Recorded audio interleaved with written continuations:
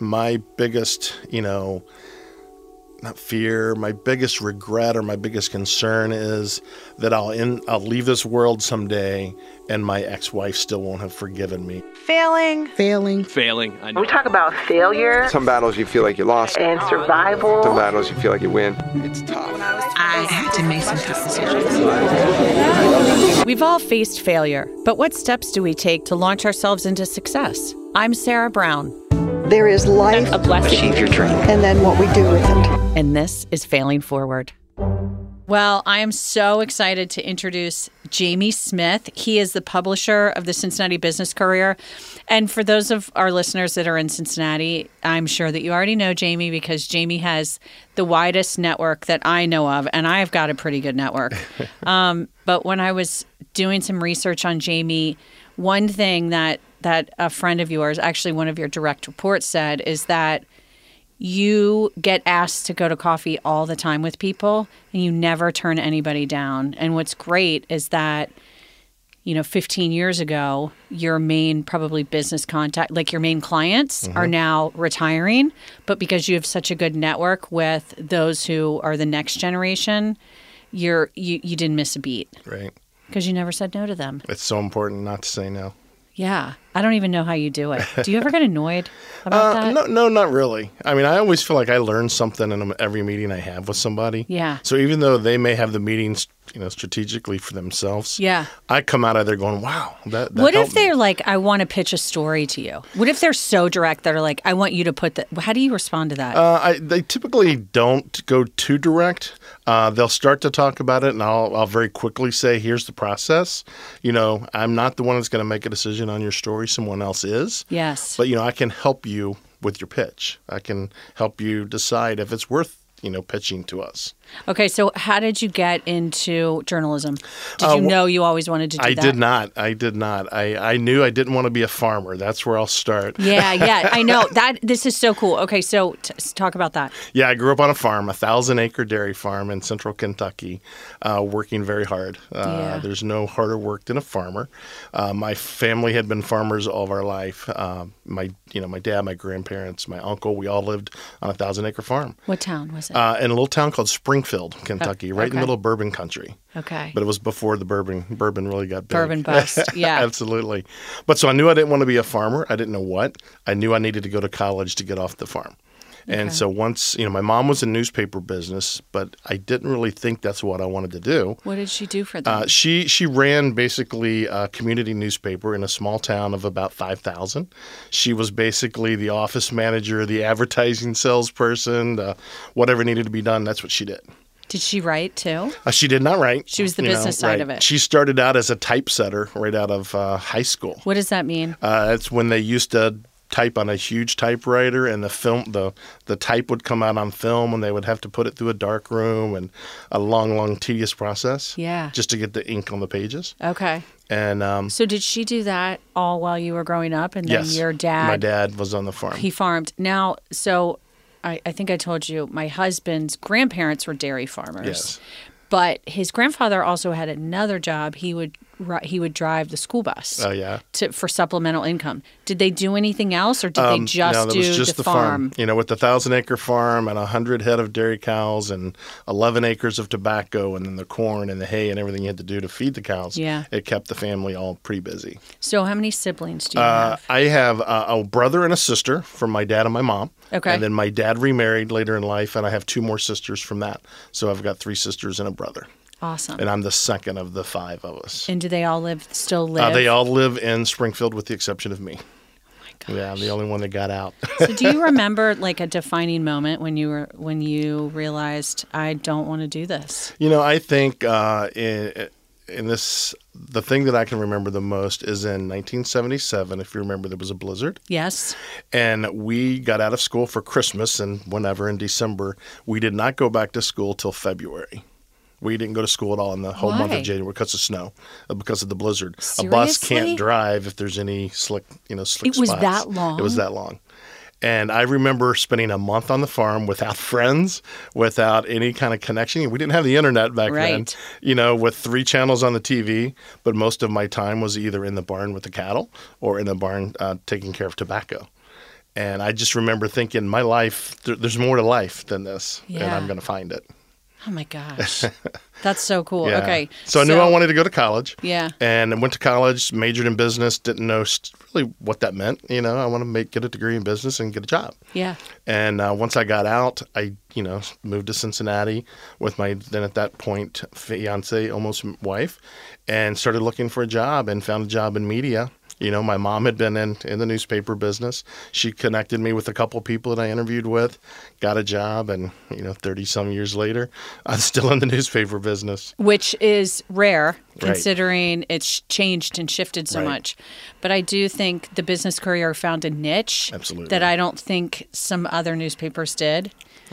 And I do you know that Business Courier is the only newspaper that I read? It makes my heart feel so good to hear you say that. But the 3 big appointments I had today, Yeah. the same thing was said by 3 local presidents of organizations. It's terrible. And Now, it's sad I will because say, I worked at the Inquirer for 11 years, so I hate to see any of the media because I think there's room for all of us. yes, I will say that just in the last month, I got the Washington Post app on my phone. So I do read that, but locally, yes. Yeah. And you know why I got the Washington Post? Because of Rich Bainey's interview here. And Incredible interview, by the way. oh, God, he's so amazing. But I asked him, what newspaper does he read that's the most, unbiased? And he said that. Yeah. He's amazing. Okay. All right. So you move here, but so the real stuff that we wanted to talk about today, because I think your message is going to be amazing. We haven't had this discussion, is the marriage. Yeah. And what happened there and the shift and the change and then the blessings or growth that came after that. Sure. I grew up, as I said, on a farm, Catholic family. Yep. Catholics have a lot of beliefs. My belief, not that I believe that I needed to get out of school, get married, get a wife, have kids. Yeah. But that's the path. Right. That's the path, and that's what I did. I went to college, fell in love with, my future wife. Both of us graduated, moved up here to Northern Kentucky, Cincinnati. Within 3 years, started our family. Yeah. Had a great family. I And, thought I was living the dream. You did. You were like, this is it for me. Right. Okay. Happy as can be. Did everything that young parents do. I coached baseball, I coached soccer, I coached basketball. I was on site-based counsel at school. I worked. We had a great family. Yeah. It all went well. Then the kids started to grow up. Yeah. The first one goes off to college, and you fall apart. Your life falls apart because it's such a big part of you. Yeah. The second one left, and I have 2 boys and a girl. So my 2 boys leave, go to college. I'm left with my daughter, who at that point was 15. Okay. And, you're probably aware that 15-year-old daughters probably don't want a lot to do with their dad. Nothing. All they want to do is be with their friends. Exactly. So the time that I used to, give to my family was all of a sudden nobody needed anymore. Yeah. And I identified very heavily as a father and as a coach and as whatever.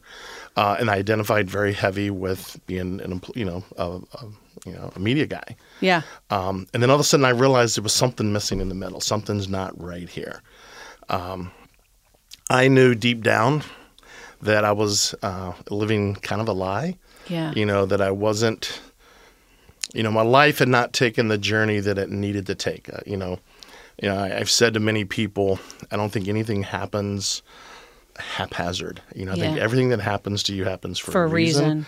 And I think whether it's happiness that turns out of that, whether it's a failure that turns out of that, you learn something from it. Yeah. And you pick up and you move on. So during that time, did your wife know? Did she know you were unhappy? She says she unhappy? didn't. And that's the thing. I don't think I was unhappy per se because life was great. I had a great job. I was building a great company. Things were going Healthy, wonderful. happy kids. Absolutely. My kids couldn't have been better. They're all very professional. All did well in school. They were sports kids. Everything went great. On paper, Everything. Right. But when I would go home at night, I was a big believer in that I would work as hard as I could.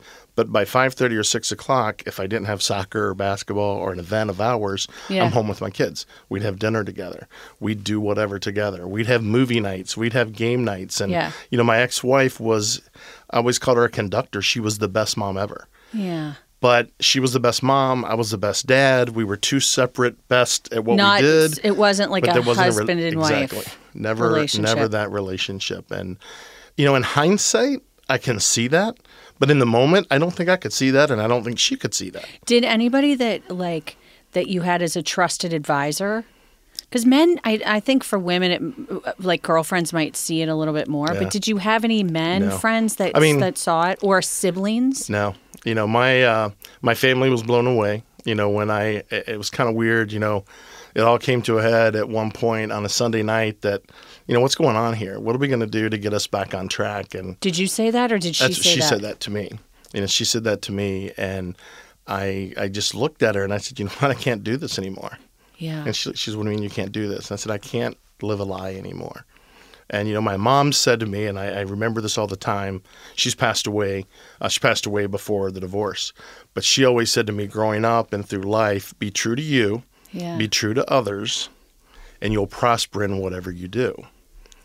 And the scary part of that, or the hard part of that is you can't be true to others until you're true to you. Mm-hmm. So I was being true to others because I thought I was being true to me. I thought I was living my life.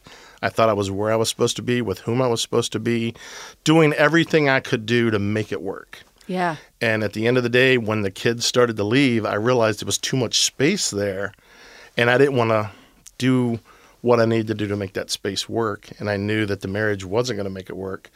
And I'll never forget, her saying, well, don't you think we owe it to 27 years of marriage? Don't you think we owe it to our 3 kids to make this work? We should see. I said, it can't. We owed that to ourselves maybe 10 years ago, 20 years ago, but in complete honesty, I can't be married anymore. And that was on a Sunday night. And she said, well, then I think you should leave. And I packed my bag, packed a bag of 3 suits and came down to the Hyatt. And 24 hours prior to that, you did not even know that was going to... No, 6 hours before. I thought I was, we were a happy family that was going to make this work. And I think in my mind, I had set a course that by the time my daughter graduated from high school, some change had to be made. Yes. But I thought, I've got to do this for my kids. I've got to be who they think I am. So, you compartmentalized it. Absolutely. All right. So, you leave. I leave. And then what? I leave and, wasn't... See, that was on a Sunday. On Wednesday, I drove to Louisville. My son was in med school at Louisville, so I had to tell my son. I drove from Louisville after a couple hours with him to Lexington. My other son was in school at UK, and told him. And that was in the wee hours of Tuesday night. On Wednesday, I met my ex-wife at that point home, and told my daughter, because she was a high school sophomore, I guess. Yeah. And, the big thing is I just said to you, hey, Mom and I are getting a divorce. I need to tell you that. I said, but more than that, I need to be completely honest with you. I am not happy. I haven't been happy, and part of that reason is I'm gay. Yep. And they all to this day say they had no clue. My ex-wife says she has no clue. My closest friends didn't know. I mean, my closest friend who I work with and I've worked with for 16 years probably knows more about my soul than anybody. Yeah. And she will relate to you that she was like on a sidewalk that was moving when I was telling her the story. And I had to tell her on the phone because I was heading home to my hometown to tell my siblings. Okay, so now, did you realize you were gay because you fell in love with a wonderful human being and that's what helped, that was the impetus for it? Or, because I've talked to different friends and it's different stories here. Yeah. Or is it something that you always knew? I think I knew. I had an attraction. Yeah. And I used to blame my mother. And my mom and I had the best relationship ever. Yeah. Closest mom ever had, just did anything for me. But I got her sensitivity, and people, what do they say when you're sensitive? You're a sissy, you're gay, you're this, you're that. Yeah. And I never... I didn't register that as, hey, I'm gay because of this. Right. But oftentimes in a crowd of people, we're talking with, family, you got 10 people around, and I would find sometimes I would be with the women's circle talking versus being at the men's table playing cards. Yep. Or talking about, whatever. Talking about hunting or talking about, whatever. Right. I think so many people were surprised. There were a few people that I found out after the fact that weren't super close to me. Yeah. But that knew the situation, knew that the divorce happened, immediately saw I was spending a lot of time with this guy, as you said, that I found that was super special. Yeah. It made me realize there was more to life. And so there were a couple people that came. My sister-in-law, my brother's wife, said to me a week after she found out, she called me to see if I was okay. And she said, well, I just need to let you know, I've told your brother, for probably 10 years, the minute Mackenzie graduates, Jamie's going to come out. No way. And he's like, yeah, whatever. We're big old country boys. You don't do that. Right. You know what it makes me think of is Cam from Modern Family. Absolutely. I love that. Yeah. So, that was a lot, throwing it out to my family, my kids especially, they were my life. Did you feel like a weight was lifted or no? I did. Did it take some time? I did. I remember driving across the bridge from when we lived in Fort Thomas. Yeah. I remember driving across Which the bridge. is a very tight community, Absolutely. too. And I remember driving across the bridge thinking, okay, I don't know where I'm going. I have nowhere to go tonight. I don't know. I have no one that knows my situation. I can't just pop in. My family's 2 hours from here. All my kids are in different places at this point. And I just remember going to my office. I'm like, all right, I'm going to go sit in my office and figure out what I'm doing. You're kidding me. And, I'm like, what? I don't even have a place to stay tonight. I had friends, of course, that I would have put me up. But not without, why are you here? Yeah. So, I stayed at the Hyatt. You stayed at the Hyatt. I stayed at the Hyatt for 2 nights and then stayed with a friend a third night and then found a kind of an Airbnb situation for about 2 weeks till I found a place. And but I remember driving across that bridge, crying. Yeah. Calling, my now partner and talking to him on the phone saying it's over. And he kept thinking I was talking about a football game because it was Sunday night. He's like, it's not over yet. Sunday night football is not over. I'm like, no. And, I'm trying not to cry. And, but I remember feeling like a burden was just off my shoulders. Yeah. And then that got better and better as I talked to each of my children. And then as I talked to my brother and my sister and, those closest to me, I remember coming in like 2 days after this all happened. I pulled all my managers together and I said, I need to tell you. And I told them everything. I said, I can't give you half truths. I love that you did that. There's going to be probably some people talk. I need you to know the truth. And I mean, Sarah, people can say what they want about Cincinnati and it's super conservative. Yeah. Everybody knows your That business. was going to be my question. I have never... it's now been since 2012. I have had one situation that was a little bit uncomfortable with somebody who said, well, maybe we don't want to do business with him anymore because you heard he came out. And the person that I was doing business with stopped him and said, are you crazy? Number one, do you know who he is? Right. He can publish all kinds of things about us. But number two, that doesn't change who he is. I love that. And that's the one... That was going to be my question. The one person. Because what year was that? This was 2012, September of 2012. Okay. So not that long ago. No. I mean, in the grand scheme of things. Sometimes I feel like it was 20 years ago because, life is so good. My kids are all good. And that was it was learning as you went along. Yeah. Because each one of them handled it very differently. So I'm really into this theme for 2019, which is lean into discomfort. Yeah. Because I think leaning into discomfort brings about so many wonderful things. So maybe give an example of that or something specific to that where you leaned into discomfort and a really big fruit of that came about. I think it's funny because at first it was all very raw and you don't know how to do things. You don't know when you go somewhere and somebody will say, how's your wife? Or where's your wife? Right. Or you go somewhere and Jordan's with you and they're like, oh, this is my friend. Right. Do you say my friend? Well, no, do you funny. say my I did partner? for the longest time. I would say my friend. And I'll never forget there was a business leader here in town. I introduced her to Jordan. I'm like, hi, Laura, this is Jordan. And this is my friend Jordan. And actually, I think I said, this is my buddy, Jordan, because guys say buddies. Yeah, this is my buddy. Right. And she says, is he your buddy or your partner? And I was so caught off guard that I didn't even have time to lie or even think of a way to get out of it. I just said, you're right, he's my partner. And she said, don't ever deny it and be proud of it. I love her. And I was just like, was Jordan there? No, he was there, but he didn't realize hear. this was all going on. And, so over at that moment, it became a lot easier. You know, there's still times where I'll be somewhere, and it's funny because Kelly, who works with me, we're together, you know, so often at work events, at chamber events, at other people's events.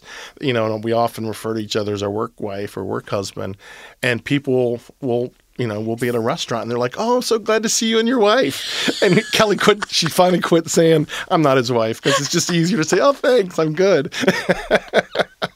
That's so funny. So the question, like it's not the it's the definition around the relationship, right? Absolutely.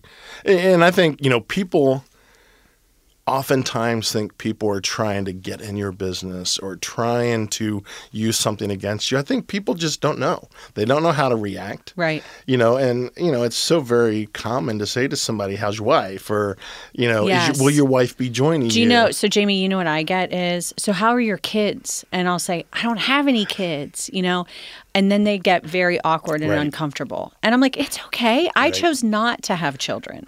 Right? This was a choice versus we were infertile. That was not the case, but people go straight to that assumption a lot. Right, absolutely. And they, like you said, the awkward part is they don't know what to do then. Right. And then there's this total silence. I know. So I'll crack a joke or say something because I'm thinking, you know what, don't worry about it. Don't feel bad. Totally. I'll always be like, "I love other children, just didn't want my own." And then they'll go about that. But yeah, I think people are trying to like process it or put it in a bucket, and you know what I mean? Yeah. Like, I remember, you know, shortly after, probably within 3 months, I started to pull select friends, peers. I remember being at a publishers meeting in our corporate office, and there were probably 5 different publishers that I felt like were my true peers. Yeah. We would always hang together at meetings. That's who I would call if I had work questions, and we had never talked about it. You know, one of them knew that I wasn't in a good place in my marriage, but nothing else. Yeah. And I remember that at that meeting, I'm like, I've got to tell them all. And so I just remember one night I pulled them all together. I'm like, "All right, I don't know if you guys know, but I've gone through a divorce, or I'm going through a divorce." And one of them says, "Yeah, I know. I see all these pictures of you on Facebook with this beautiful blonde. Is she your is she your Kelly new girlfriend?" Again. And I'm like, "Well, no." I said, "Yeah, she's my girlfriend, but that's not the story." So, you know, then I went on and tell them. Yeah. And not that I expected anybody to be negative or nasty or against me, but the support I got from them and everybody in this community has been, it's okay. I know, Be you. but I also feel like that's also because of your personality. Like you always see the positive in things. And I read that Facebook post that you had. And by the way, I never read Facebook. And for some reason, this came up on my feed. Say things happen for a reason, right? Things happen for a reason. And I thought that I want you to share that story too, because you modeled for me something that not everybody would be able to model. That's number one, which is what I was saying about, you know, you coming out. And I want to know 2 questions. I want you to share that story. I have so many questions. And then the other thing is, have you felt called to be like the voice for that, to kind of stand up and be a good role model? Yeah. So, okay. Yeah. I just asked you a lot. That was I was not going to say, you want to go with the interviewing. story first, or you want to go with the role model terrible first? Interviewing. Whatever you think. As far as the role model, I do feel at times I do want to do that. Yeah. And whether it be gay, straight, whether it be, you know, childrenless parents, whether it be people that have something that is against the norm. Yes. That it's, what is the norm? Yeah. You know, there is no norm I today. kind of like being countercultural around that. You know, Right, like I do. right. I'm a little proud of it. Yeah. But I just think, you know, I just use that line again back to my mom, you know, be true to you. Yeah. Because if I'm not being true to me, there's no way I can be true to anybody else in this community. Yeah. You know, and you know, my biggest, you know, not fear, my biggest regret or my biggest concern is that I'll leave this world someday and my ex-wife still won't have forgiven me, or we won't have gotten to a place Has where she we can be in a forgiven you? no, we can't be in a room together. Yeah. You know, which is hard for kids, and I can totally understand. Yes. You know, I in her eyes, I made her live a 27-year lie, a 27-year lie. Yeah. And that's my one fear in life, that I can't change that. Yeah. You know, I'd like to fix that because, you know, my kids are such a part of my life. My kids are such a part of her life. And it just makes everything easier if we could all get together and be ourselves. But so I tell people that all the time, be you. You know, because if you're not being you, you're not going to do well at your job.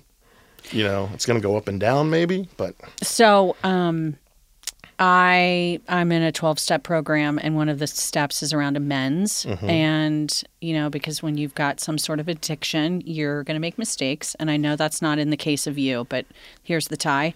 You know, we can make mistakes and we can make amends, but it's really the living amends that we can make with them. So I mean, I'm sure that that's hard. Thankfully, I didn't have to make a ton of amends. Right. But, you know, I think the other thing that I've learned is, and if you're a spiritual person or not, you know, we can pray for them and hope that she gets there. Right. But you've done all that you can do, and you have to be okay with that. Right. I think in the end, and I use my kids all the time kind of as a measuring stick.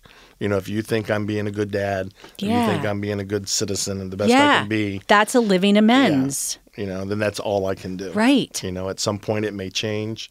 You know, a lot of her family, you know, that's the worst thing about a divorce, you know. You love their family, or at least I did. Yeah. You know, and she was from a big family. Yeah. And, you know, I felt like she was a Fort Thomas, Campbell County girl. So I feel like I divorced Campbell County in northern Kentucky. You know, I always kind of joked that she got Fort Thomas in the divorce. Yeah. Yeah. So, you know, those are things that are hard to deal with. But like you say, you move on because you can't change others. And you know that her family needs to be there for her. So let them be there for her. And then at some point, you know, maybe things will change. Yeah, exactly. So back to the story. Yeah, I was walking home, or I was walking back to the office one night after an event. You know, we had an awards event, and I was walking back literally 2 blocks from my office in a very busy part of downtown, and I heard like So it was busy. It wasn't like it was still probably 8 o'clock, maybe 7:30. Was it dark out? 7:30. It was dark. It was snowing, kind of a mixed snow and rain. And as I came out of the PNC building and headed toward our office, which is 2 blocks or a block away, I'm walking under the bus stop there, kind of across from the transportation center.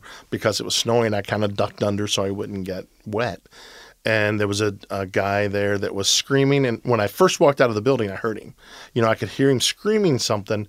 But to me, it was like, okay, there's somebody on the street corner preaching or, you know, talking something. It didn't scare me, didn't worry me. Yeah. So I walked right past him. And I don't know if because I ducked in, I got into his space, but he decided to come at me. And immediately started to yell some racial slurs at me. And then within a matter of probably 30 seconds, threw 2 punches, was getting ready to throw the third when I kind of caught his arm and pushed him back. And I was in a crowd of probably 15 people, you know, that were waiting for a bus because it was a bus stop. Yeah. And nobody came to my aid. Nobody came to his support. Nobody helped him. Nobody helped him berate me. You know, it was all racial.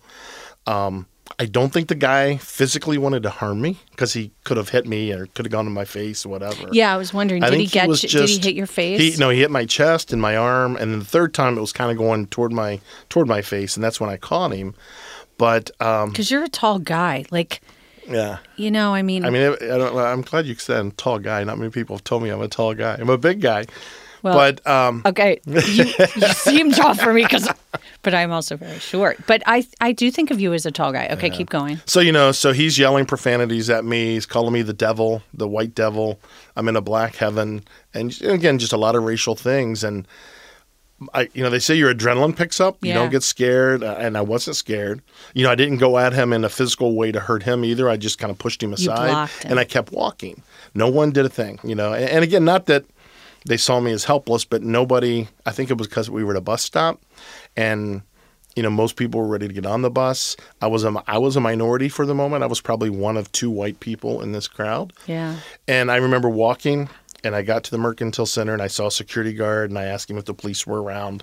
And he said, well, there should be one back there. I'm like, there's not. So I told him what happened. And at that point, I just went to the Westin, got in my car, sat in my car. And once I got in the car, the adrenaline must have went away. Right. Because then I got scared. Then I got a little like, oh my God. Shaky. What just happened? You know, why did he do that to me? You know, I didn't do anything to him. Yeah. And I remember, you know, calling Jordan and telling him, and I was pretty shook up at that point. And he's like, well, go to the police station. I'm like, no, there's nothing to be done now. You know, he didn't physically hurt me. So I drove home, and I remember sitting on the couch just kind of pondering for like a half an hour, like trying to process what just happened, why it happened, what could I do about it? And I just, I'm a big Facebooker. I love following people, and I love being a part of this community, and I use Facebook to do that. And I just thought, I'm going to kind of spill my guts of what just happened and how I felt. And I think I said things like, I'm disappointed in this city. Number one, that things like this happen. Number two, that we can't fix it. And I said, for the first time ever, I truly felt like a minority. Yeah. And I think I don't remember exactly how I said it, but I said, this is not a racial issue. I'm not, I could react to this and blame everything on that now, but I'm not. It's not going to change the way I feel. That's what I loved about the post, is that somebody could have brought up the whole racial card thing, and you didn't do it. It was human being to human being. Exactly. I mean, it could have been a white woman that did this to me, and it would have been the same thing, I mean, it's about, he was in a bad space. Do you think he was mentally ill, That's too? what most people have said, and when I did talk to the police the next day, I was describing the person the best I could in the dark in a snowy, rainy night. Yeah. And they said, we've got a couple suspects that most likely are mental subjects that we've picked up before in similar situations. But, if you want to press charges, if we find him, but, unfortunately, I kind of say fortunately, they couldn't tell anything from the cameras that they have on the transportation center because they were roving that night. But like I said, I learned something from it. Yeah. So what was your learning? I think it's just put yourself in other people's positions. I mean, even though I grew up very poor on a farm, I've gotten to a point in my life now you have where privilege now. I have, exactly. And I feel like it's something that I've earned, but I also realize there are people that can't earn that. They're not in a position to earn what I have earned. And whether that be things that I fought for or worked for, or whether it be because people gave me a chance. Yeah. Somebody hasn't given him the chance he needs, or for whatever reason, and I use that now when I want to. If I hear somebody cutting somebody down or talking about somebody, I kind of go back to that night thinking of how I felt being singled out and being considered bad and negative. And I use that to say, you don't know what's going on. Yeah. They always say you don't know what's going on in someone's life unless you're in it. And even then, you don't know it. Walk a mile in their shoes. Right. So I loved that story. And to tie it back to, I just think your whole mindset around coming out, around breaking up your marriage, or maybe that's the wrong word. Right. Just what ending do I it say? is what I say. Ending? Right. Was that me? Did No, that no. offend you by No, breaking not up? at all. Not Okay. at all. Is that you always see a silver lining? I tried to. You do. You're so I think resilient. it's- And that's what this podcast is about. People that can see the silver lining and who are resilient. Right. Okay, so here's another question for you. Do you think you have that resiliency because you were born with it, or because of where you grew up and you had that? It wasn't easy. Working on a farm is not easy. Right. I think part of it you're born with. I'm a big believer in the Enneagram and what you are. What I'm a number 9. are you? I'm a 9. I'm I a want to make 7. everybody happy. Okay. I want to make everyone happy. I don't want any conflict. So if I can do something, then I'm going to fix it, which is not always a good thing. But I'm working through that. I'm learning that. I use it every day of my life on work and home. But I think a lot of it was my upbringing, in that I was taught to respect. I was taught that you can change things. My mom was a firm believer in, if you don't want to be a farmer, then figure out how to go to college. Yeah. We don't have the money to send you, but you can figure it out. And as I said, my mom passed away in 2003. I had just started working at the Courier, and she went to sleep one night and just didn't wake up. Not an illness, just didn't wake up. And I've often thought, what does mom think now? After everything that's happened. And again, going back to my sister-in-law, she says she's very proud of you. Yeah. She says she knows the true you now. And back to her saying, be you, be true to you, be true to others. I think she now knows I am, and that makes everybody happy, I think. Yeah. My family, back in Kentucky, I remember being scared to death to tell my brother. Like, I wasn't scared to tell my sister. But a brother, a country boy, I'm like, oh my God, he's going to disown me. He's going to tell me to get out. And he was more supportive than anybody I could imagine. Really? And they love Jordan. My family loves him. He loves them. Total different world, but it's worked out so positively. Is your dad still living? My dad is still living. Okay. And he's a part of my life. I spent Christmas with him and my two sisters from the second marriage and his wife. Okay. It is a little unique relationship there because when he remarried, their religion is very against. Got it. The whole gay lifestyle. Yeah. But he's been very good. He says, I'll support you regardless. I just need you to know I don't think that's right. Yeah. But at least he says, I support you. So how did you reconcile the religious upbringing and then falling in love with Jordan and deciding to be with him? I think it's just seeing how so much of my religious beliefs, and I'm still very religious, still like to go to church. Yeah. I still believe, there's a somebody up there taking care of me. But so many of the things that the church preaches, I see have gone awry. And I'm thinking, okay, I'm living my life for them, but yet they're not helping me. Right. Totally. They're not coming to me and saying, they'll saying, let's pray this away for you. Yeah. They're not saying accept it and move on. Yeah. And I think that's even changing, though. I think it's, I do think we live in a different world. I do think it's really changing. And then the thought that I had when you were talking about your mom. So my mom was very religious. I don't really practice Catholicism like I used to. I love the faith. There are great things about it, things that I don't agree with. But I often wonder if she would be disappointed that I'm not going to church every Sunday. And then I think that, this is just my belief, that when she was living, those were beliefs that she had to live her world and to make decisions and to live. But I don't think that that's how it is in an afterlife. Yeah. I don't think that they need to create systems and processes and all that kind of stuff, Right. Everything comes around, and I think things have weird ways of working out. But my dad and mom were married for 27 years. I was married for 27 years. Really? My dad left my mom, for his future wife, who he now has, 2 kids with. Right. So, things happen really weird. And like my mom, who was a firm believer of the Catholic Church, she, after the divorce and after she fell in love with her future husband, which was like probably 3 or 4 years after the divorce, got an annulment. And I remember saying to my mom, I'm like, how can you get an annulment? Isn't an annulment saying this marriage, this never happened? You have 3 kids. Right. So what am I now? Yeah. Yeah. And so I think my mom would look at my situation kind of the same way and say, you know what? Totally. You've got to be true to you. Yeah. And you can't be true to you if you're doing something for the church. And with regards to your dad, I'm sure because he can see how happy you are and what a good human being you are, I'm sure that makes him be understanding a little bit more, I would think. I think so. And I think, again, every generation's different. Yeah. I mean, my kids' friends thought it was cool. Right. It doesn't even, it's like not a thing. Yeah. It's not I remember talking to one of my daughter's friend's mom saying, hey, I know Mackenzie's going to need some friends right now. I'm not sure what you have heard. She's like, Jamie, Barb, my ex-wife, has told me everything. We're not taking sides. In fact, Carolyn thinks it's really cool, that you're in this situation, and she just loves you. And so this just makes it even better. Yeah. So everybody's been great. And, the kids are a big part of my life, that was the part, that I was the most worried about. Yeah. That was the part. So, to wrap it up, I want you to share what were like the 2 or 3 greatest gifts that you got from that. I think just learning what love really is. What is love? I mean, I think being totally content. It's not saying it's perfect.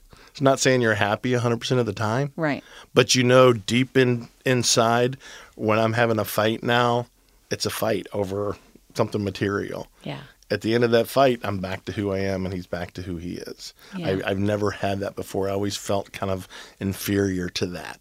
It was all more about, well, I've got to do whatever it is that's going to make her happy or make them happy. Yeah. And for the first time, I was able to say, you know what, I need to be happy. I was put on here on this earth to do some things, but I was put on this earth to be happy. Mm-hmm. And that's probably the one thing I learned from it. And whether it's at work or whether it's with my kids, I mean, I tell my kids all the time, live every day like it's your last. Yeah. Because you don't know what's going to happen tomorrow. In the world of natural disasters and cars and planes, and you don't know. When you see your brother, say goodbye and say you love him. Mm-hmm. Don't just leave. Say, I'll see you in a month. Right. Because you may not. Yeah. And I think that makes me cherish the little things, Christmas gifts are great and all that, but just having, I spent 3 days with my kids down in my dad's and my sister's, and just having that drive time down and just sitting around the house with nothing to do and no work to worry about and no school to worry about. You could just really, catch up and be us. And, I think, as you said, I've got 3 kids that have been super successful. So I know that what my ex and I did for them was right. Mm-hmm. We gave them the tools and the love that they needed. And that was my biggest fear of leaving is my daughter was 15. She's probably at the most fragile phase of her life, and I'm going to hit her with, not only am I leaving your mom, I'm gay. Yeah. And I remember saying to her, so clearly, Mackenzie, I'm so sorry. And she's like, well, I want to see you. And I'm like, you'll see me. I'll be a big part of your life. Oh, I want to see you. Don't worry about that. And I said, I just need you to understand. And I know that you're not real gay friendly. And she's like, why would you say that? Oh. That's the impression you gave me. She's like, oh my God, no. And they've all said, I want you to be happy. They want me to respect their mom, which I've had to build that in. But we want you happy. And now that they're all part of my life, and a part of Jordan's life, they accept him. Jordan and I flew to Alaska to visit my oldest son. He lives in Alaska with my 2 grandchildren. And we spent 11 days, in Fairbanks, Alaska with 3 feet of snow. And it was just a wonderful, wonderful time. And my daughter comes over, hangs with him. A lot of times they have more in common than I do. My work life is so different, and they're young. They have the same taste in music, and it's just kind of fun, So that, I think I learned that, The importance of love. Right. And the importance of living every day like it's your last. Right. No regrets. No regrets. No regrets, right? I think that's perfect. Yeah. I think that's probably our wrap. Okay. What do you think? Anything that you feel like we missed? I think we're good. I mean, I just think be true, be authentic. And it may not be the cool thing at that time. It may not make you feel like it's the right thing. Yeah. But in the end, it will be. But it's the brave thing. Right. You're awesome. Thank you. I want to thank everyone behind the scenes, Anna Bohlke, our producer, and the incredible team at Gwyn Sound. If you liked this episode, please go to iTunes, subscribe, rate, and write a review.